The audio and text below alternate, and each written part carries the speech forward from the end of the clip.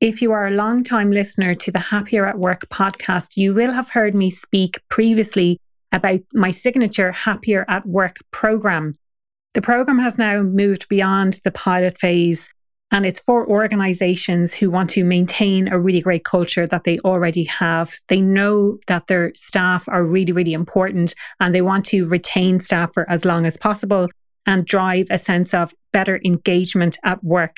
Overall, ultimately, what the program does is create a happier working environment using research-backed methods. What that means is we look at the current state of play, what needs to change, and then we measure the effectiveness of that change during the program and also when the program finishes. The program itself is very practical and it is designed with coaching as well in order to embed the learning into the organization. You're listening to the Happier at Work podcast. I'm your host, Aoife O'Brien. This is the podcast for leaders who put people first. The podcast covers 4 broad themes: engagement and belonging, performance and productivity, leadership equity, and the future of work. Everything to do with the Happier at Work podcast relates to employee retention. You can find out more at happieratwork.ie. We've got to look at this again through the 25-year lens that I've been working in business to say, we've seen these technologies come and go. The important thing is for business and workers to actually say, where can I use this technology to augment my job? Where can I get more productivity? Hello and welcome to episode 150 of the Happier at Work podcast. I can hardly believe I'm saying those words. If it sounds like a lot of time and effort that I have put into creating and developing the podcast, then you'd be absolutely right. But it is something I thoroughly enjoy doing. And the people I get to meet and connect with is just amazing. And it has been. It's been a fantastic journey the last almost 4 years that I've been doing the podcast. Today, I have a very special guest. He was actually on episode 50 with me. And so at that time, it felt like a really special occasion to have reached, it's a milestone to have reached 50 episodes. He actually appeared on episode 100 as well. So episode 100 was a synopsis of some of the key interviews that I had and people sharing what does being happier at work mean to them or what does it mean to be happier at work, essentially? And so he featured in episode 100 as well. And it seemed fitting, and we had a bit of a kind of a joke about it on LinkedIn, that he should also feature in episode 150 and episode 200. So here we are, having recorded episode 150 is Bhushan Sethi from PwC. Now, before I share today's episode, I wanted to ask a couple of things. The first one really is getting a better idea of what people want to learn more about in the solo episodes that I put out there. So the solo episodes, I come up with those ideas based on conversations that I have with my clients, based on what I'm seeing out there on social media. If there's anything in particular that's going on in my life that I would like to share about as well. But I would love to know from you, is there anything in particular that you would like to understand more about? Is there anything you feel that hasn't already been covered? I would absolutely love to hear from you about that.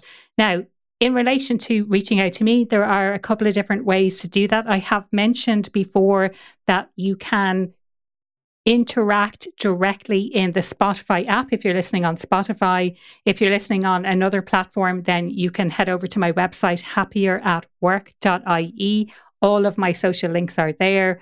Feel free to message me across any one of those social channels. I do post about the podcast every week. I also host LinkedIn Live events. I was for a while doing audio events. I've switched back to doing video now because the videos you can watch on replay as well. So feel free to comment and get involved in the conversations. If you have a perspective that you wanted to add, if you have a question that you wanted to ask, then absolutely feel free to get involved in that. As always, at the end of this episode, I'm going to pull out some of the key points. I'm recording this after I've had the conversation, so I know you're absolutely going to enjoy it. Even thinking about all of the insights that Bhushan shared with me, it was almost hard to put everything together, hard to put everything into a synopsis because it's very straight to the point and it's such an insightful episode. And I know you're really going to enjoy it. Welcome back, Bhushan, to the Happier at Work podcast.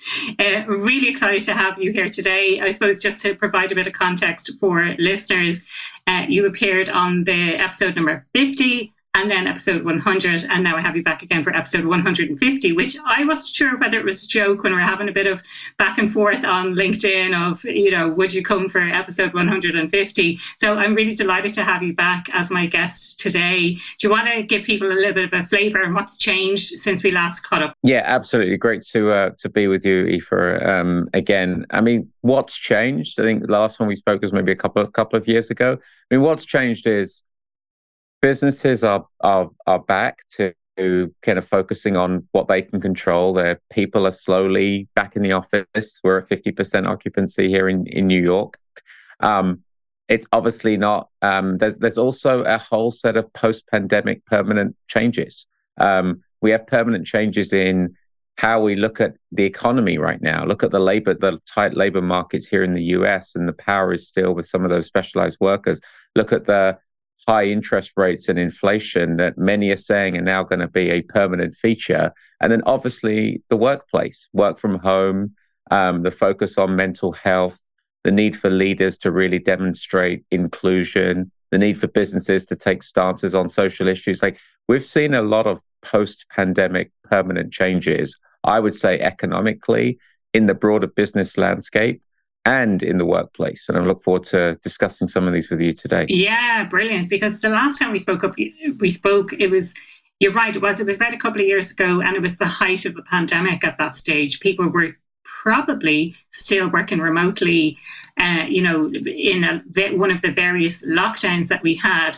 So I suppose just to give a bit of context around that, because to me, that seems like almost a lifetime ago that happened. It's nearly hard to believe that, and I was having a conversation on another podcast this morning that, when do we mark the end of the pandemic? Is it over, or are we still in it? Or, there's all of these kind of questions still floating about, but you're so right that there's a lot of things that have changed that they're never going to be the same again. Once you've given people a taste for working from home, for supporting with mental health issues or mental well-being, there's no kind of going back from that. What would you say are the biggest things to come out of that, and maybe some of the challenges that companies have in implementing? Yeah.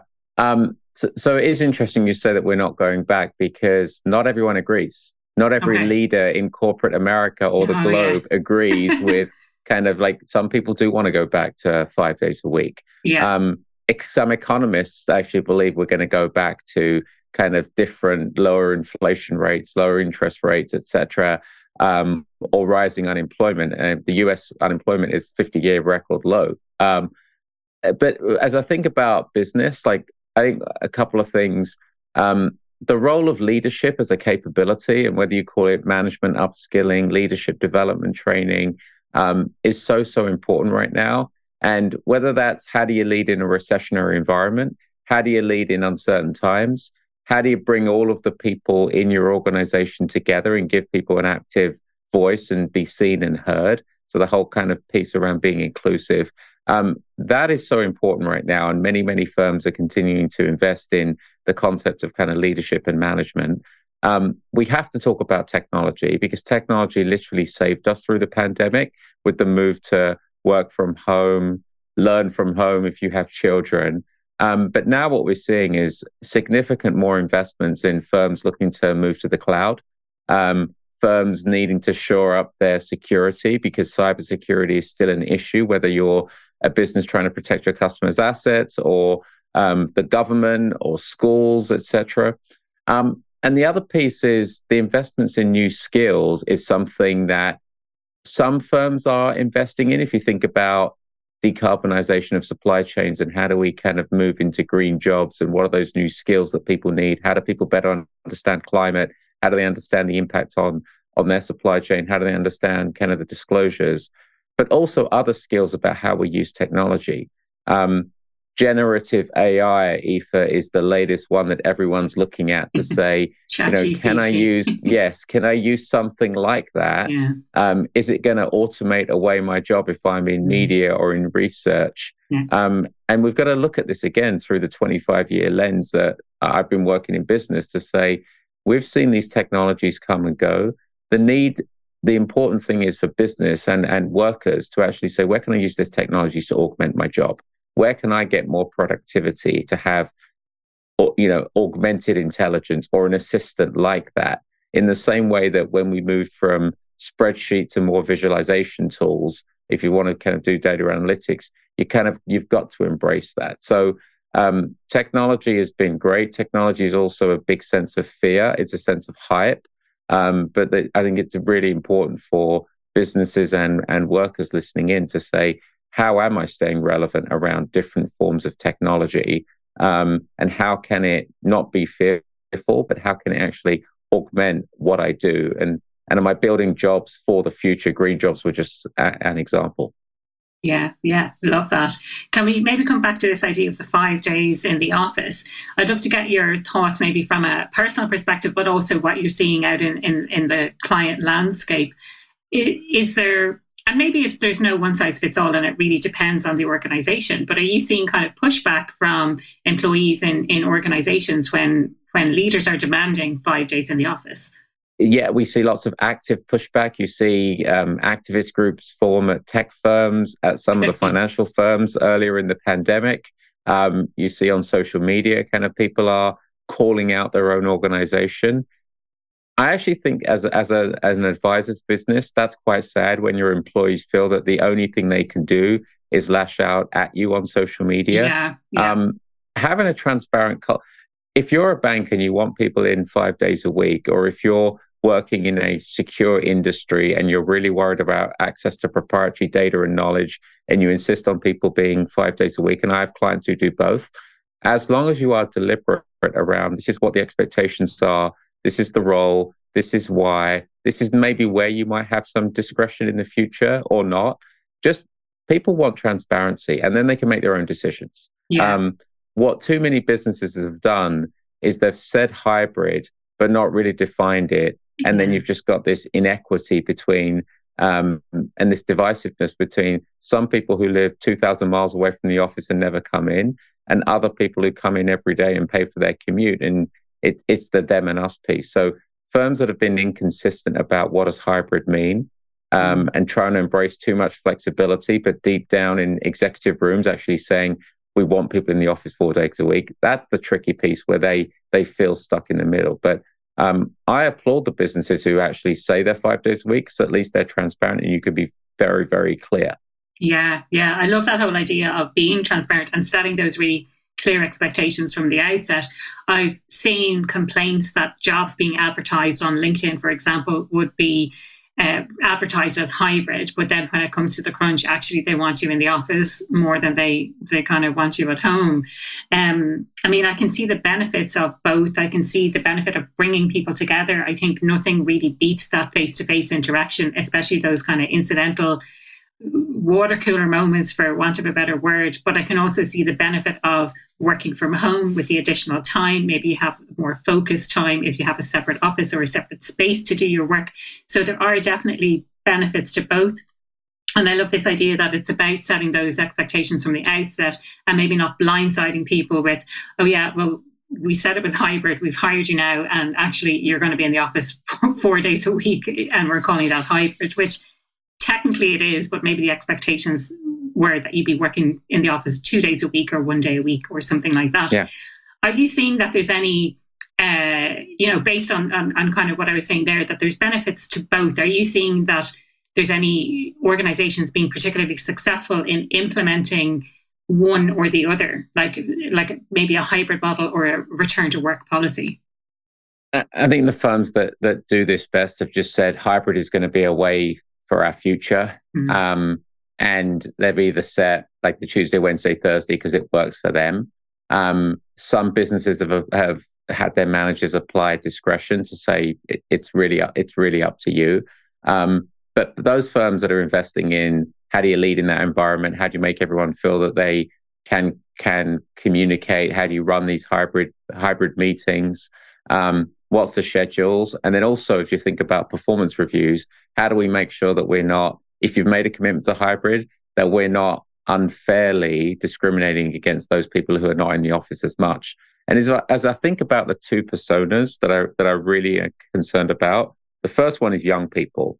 I actually believe that young people need to be in the office more than not. They need to be there for socialization. They need to be there for onboarding. They need to be there for learning and connectivity. Young people are struggling, Aoife. I teach a class at Stern since we met. And so kind of exposed to that. Young people need to be around other kindred spirits. Then the other extreme is caregivers. We have a huge caregiving issue here in the US. We don't fund maternity or paternity or any kind of dependent care piece as much as, say, Europe. And the real issue there is caregivers need much more flexibility and they've got longer commutes. And so we cannot expect the same thing of a caregiver as a non-caregiver. And so businesses that lean into that, and especially if we think about the future, to say we are going to actually have a different approach to what, for caregivers, because it's best for business and best for society, because the US is a demographic issue. We've got more jobs than we've got people in the workforce right now with record low unemployment. So a little bit off topic, but the demographics and the investments in kind of caregivers and encouraging people to actually have families, because we know that that's declined around much of the developing world, including the US. I see that as an important role that businesses can lean into. Yeah, that's interesting. And I suppose, playing devil's advocate here, do you think that would cause a bit of a them and us situation in organizations if they're giving specific leniency or flexibility to people who are in caregiving situations? Yes, but this is where businesses could actually show some leadership. If businesses want to be purposeful and they want to be inclusive, what better way than actually say, we value the caregiver, whether you're taking care of dependent family members, whether you're a father or a mother taking care of your kids, especially in those early years. Otherwise we're going to have less family formation. We're going to have less people kind of, taking care of, older people who've kind of worked with dignity and pride in, providing for all of us. So I do think that there is a big role that progressive businesses who can afford to could take the lead on this and deal with the consequences that you described. Yeah. That's really, really interesting, actually, that perspective. And I think you're so right. It's an opportunity to actually demonstrate leadership in society perspective, showing how you're giving back to the community, how you're supporting that. I'm also interested in how things are so different in the US than they are from Europe. And does that require change at a governmental level or a state level, or any thoughts around how to drive that type of change in the workplace? Yeah, I mean, the role of the states and the role of cities within those states is critical. So engaging with like the local chamber of commerce and saying, what's different, what's right for Minneapolis may not be right for Chicago, and so I think that's going to be there. There's some structural challenges here in the US that you just don't have in Europe. Like we've talked about, kind of maternity leave. There's the at-will employment here. Labor markets are much more flexible here. People can leave and get other jobs in a much more kind of quicker fashion. So there are some changes. There were changes in terms of how both economies dealt with the unemployment at the start of COVID. The US chose to give stimulus, whereas in Europe, it was much more people getting, the employers being encouraged to being funded to keep people on payroll. So there are some differences, but this whole topic of the future of work, hybrid, the role of leaders, how we embrace technology in the right way without fear seems to be a global phenomenon. Every client that I work with globally is kind of still challenged with, I want to transform my business. I know I need technology. I know that people are so critical, but people need more skills. People need better kind of psychological safety. And we also see a lot of talent hoarding. People are holding on to their talent, even though you read about layoffs in the tech sector and a little bit in financial services. People are still holding on to their talent because we have labor shortages and we have low unemployment. So that's another interesting phenomenon, especially kind of in the US, but I see that also in other developed markets like the UK and places like Australia. Yeah. And I'd love to dive into that a little bit more. So talent hoarding, essentially you're holding on to people even though you don't necessarily have the work to give to them. Is that essentially what it is? You may have the work, but maybe you're in different times. You would maybe cut the bottom 10% by Okay. performance. We're Yeah. seeing less of that. We're Yeah. seeing we're also seeing interestingly like less voluntary attrition now. So the Great Resignation has dwindled a little bit. That was last year's news. We're now Yeah. seeing kind of people staying at companies because the grass was not always greener. But we're also seeing firms that can hold on to their people because it's been such a challenge to hire and onboard talent over the last 12 to 18 months. Yeah. Yeah. So if what I understand correctly is that from both from an organization's perspective and from an individual's perspective, neither are kind of making any great moves to part ways with each other. From an individual, the grass wasn't necessarily greener, but they don't want to jump ship just yet. From an organization's perspective, they want to hold on to the talent that they have because they knew how challenging it was to get them in the first place. Absolutely, by and large. And again, Yeah. except those businesses, say in the tech sector, that anticipate a level of demand for their products and services that just hasn't happened. And in the same way that any supply demand equation kind of will play out, they are eliminating headcount. But Yeah. that tech sector workforce is finding other jobs. Yes. Yeah. Here in the US, and it's a mobile, it's an experienced workforce, and it's a workforce that by and large doesn't have to worry about its economic security as much as, say, essential workers. Yeah, yeah, really good point as well. I think there was a lot of talk on social media about the challenges and difficulties of finding more work, but I think if you have something like, excuse me, if you have a big name on your CV or if you have that experience in the tech sector, then I think it makes it a little bit easier maybe to find a new job.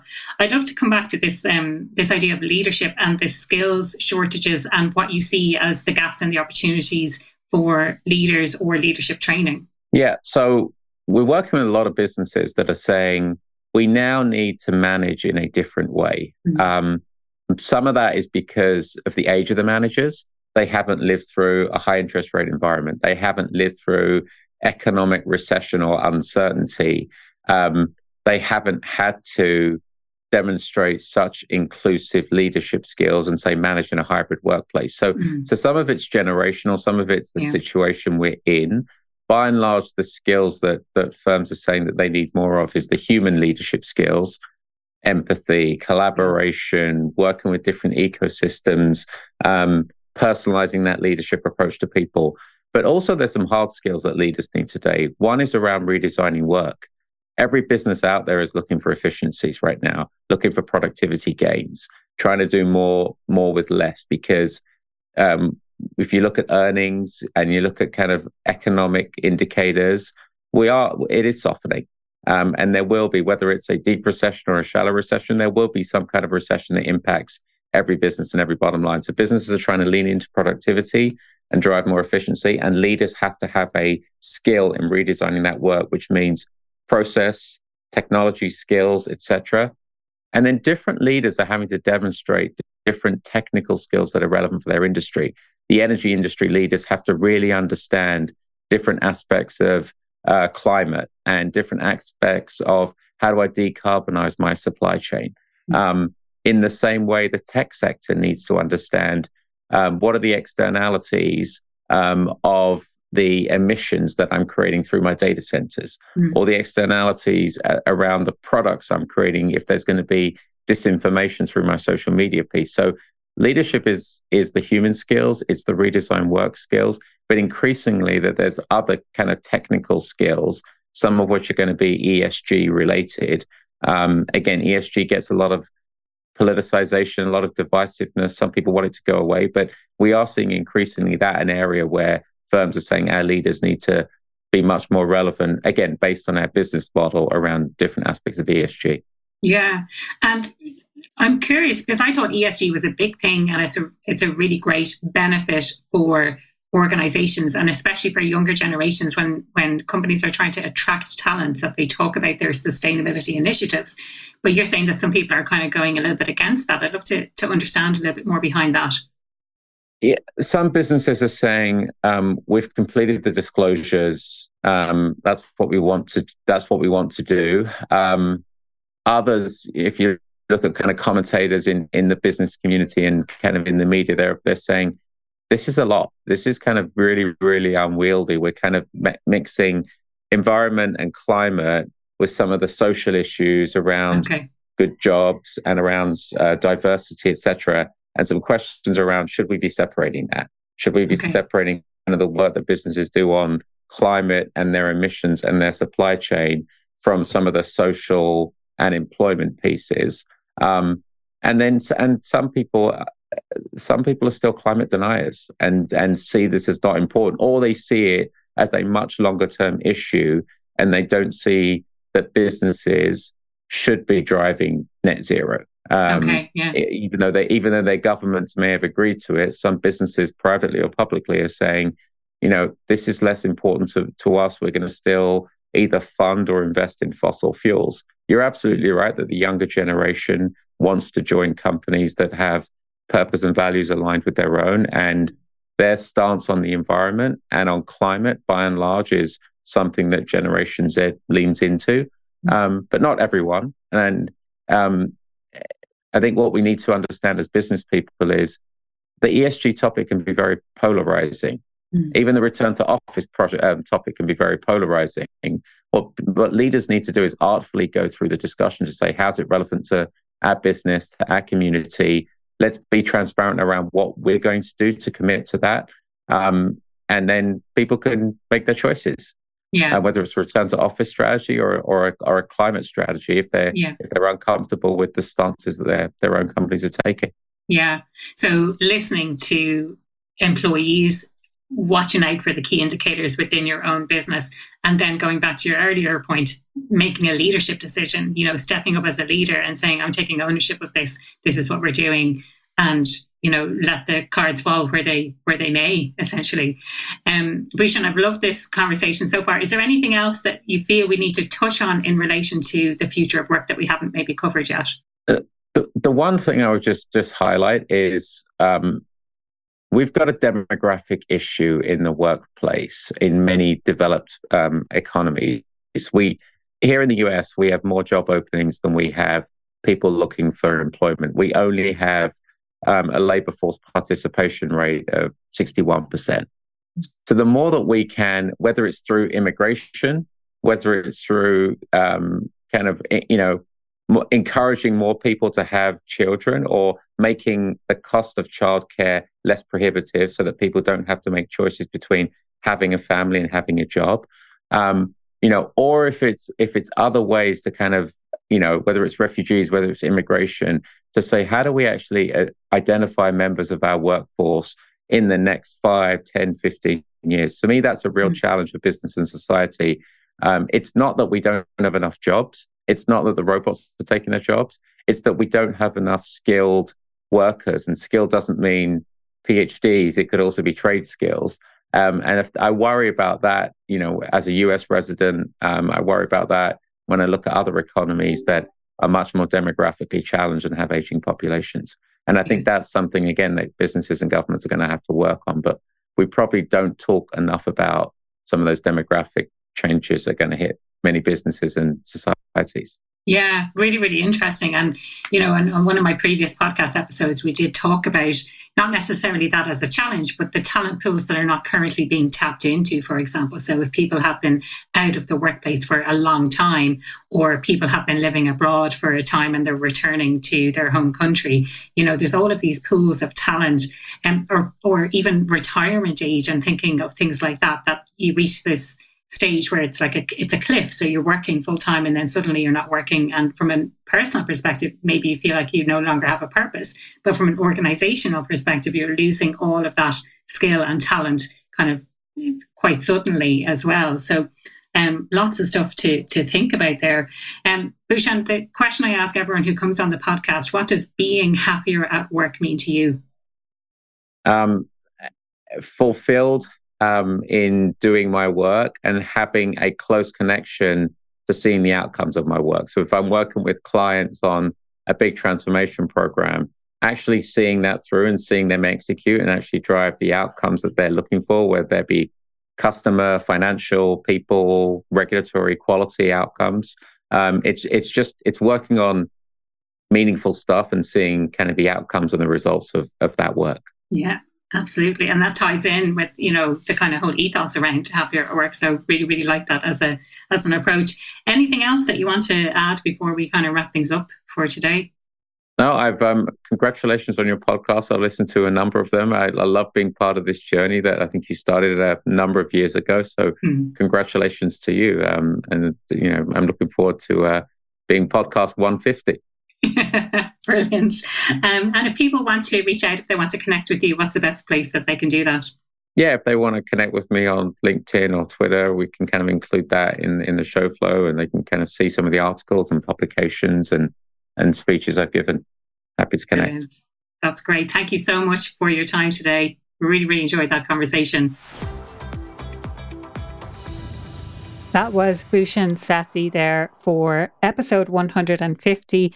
And I was absolutely privileged to have him as my guest on episode 50. He was also featured in the highlights episode for episode 100. So we're definitely going to connect again and do episodes 200 and 250 together as well. So brilliant. Absolutely love that. I would love for you to get involved in the conversation about all of the things that we covered in today's episode. You can do that on YouTube by watching the video on YouTube. You can also get involved in the conversation on social media. You'll find all of the links to my social channels on my website, happieratwork.ie. I usually post on Instagram and LinkedIn, but also on some of the other social channels as well. So I wanted to kind of run a bit of a synopsis on some of the key points that we covered. I feel like we covered an awful lot of ground, so many insights to dive into. So they kind of broke down into three broad themes. And this is the idea of the kind of the 5 days a week in the office, hybrid working, also leadership as a capability, so how to become a better leader, and then the technology piece as well. So starting with this idea of the 5 days in the office, we talked about having a transparent culture and setting clear expectations from the outset. So Bhushan said that the companies he sees that are performing best in this area are the ones that are actually being upfront about it and saying in advance, this is what the situation is, as opposed to saying one thing and then kind of going back on it or not managing expectations correctly. So I thought that was quite interesting. He also mentioned that hybrid is the future. And so those companies that are focusing on hybrid as a business model for the future are the ones that are going to come out on top in relation to that. We talked about some of the challenges associated with that, especially when it comes to performance reviews and the visibility or lack of visibility that those people who are not consistently in the office may face when it comes to those performance reviews.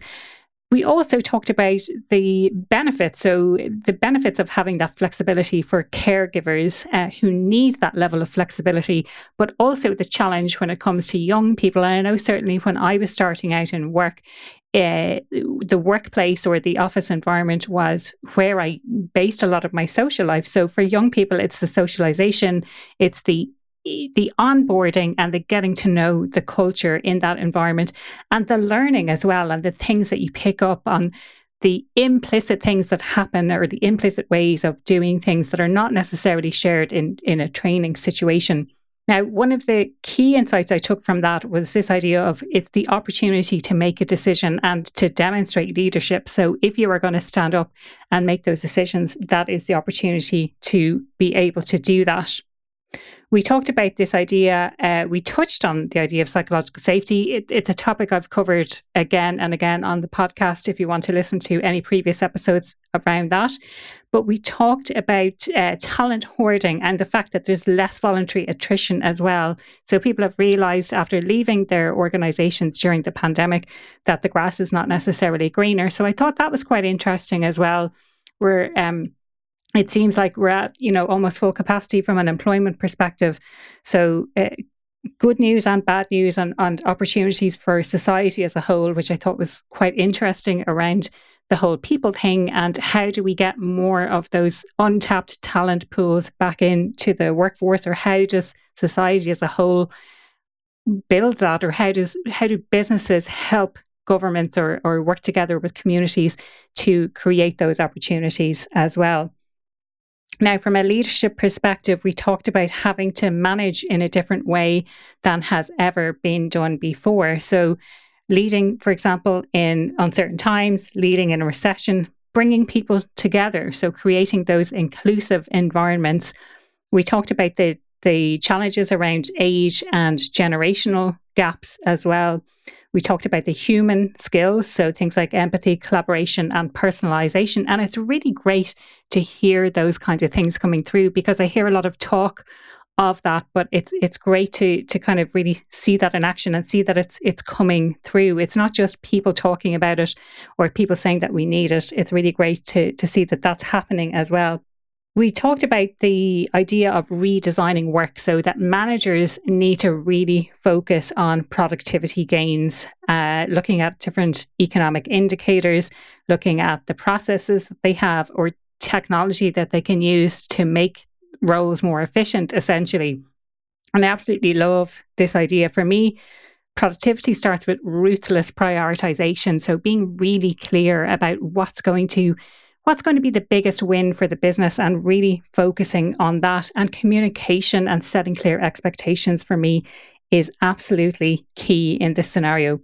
The other thing that we talked about was technology and how technology has really allowed us to be able to work from home.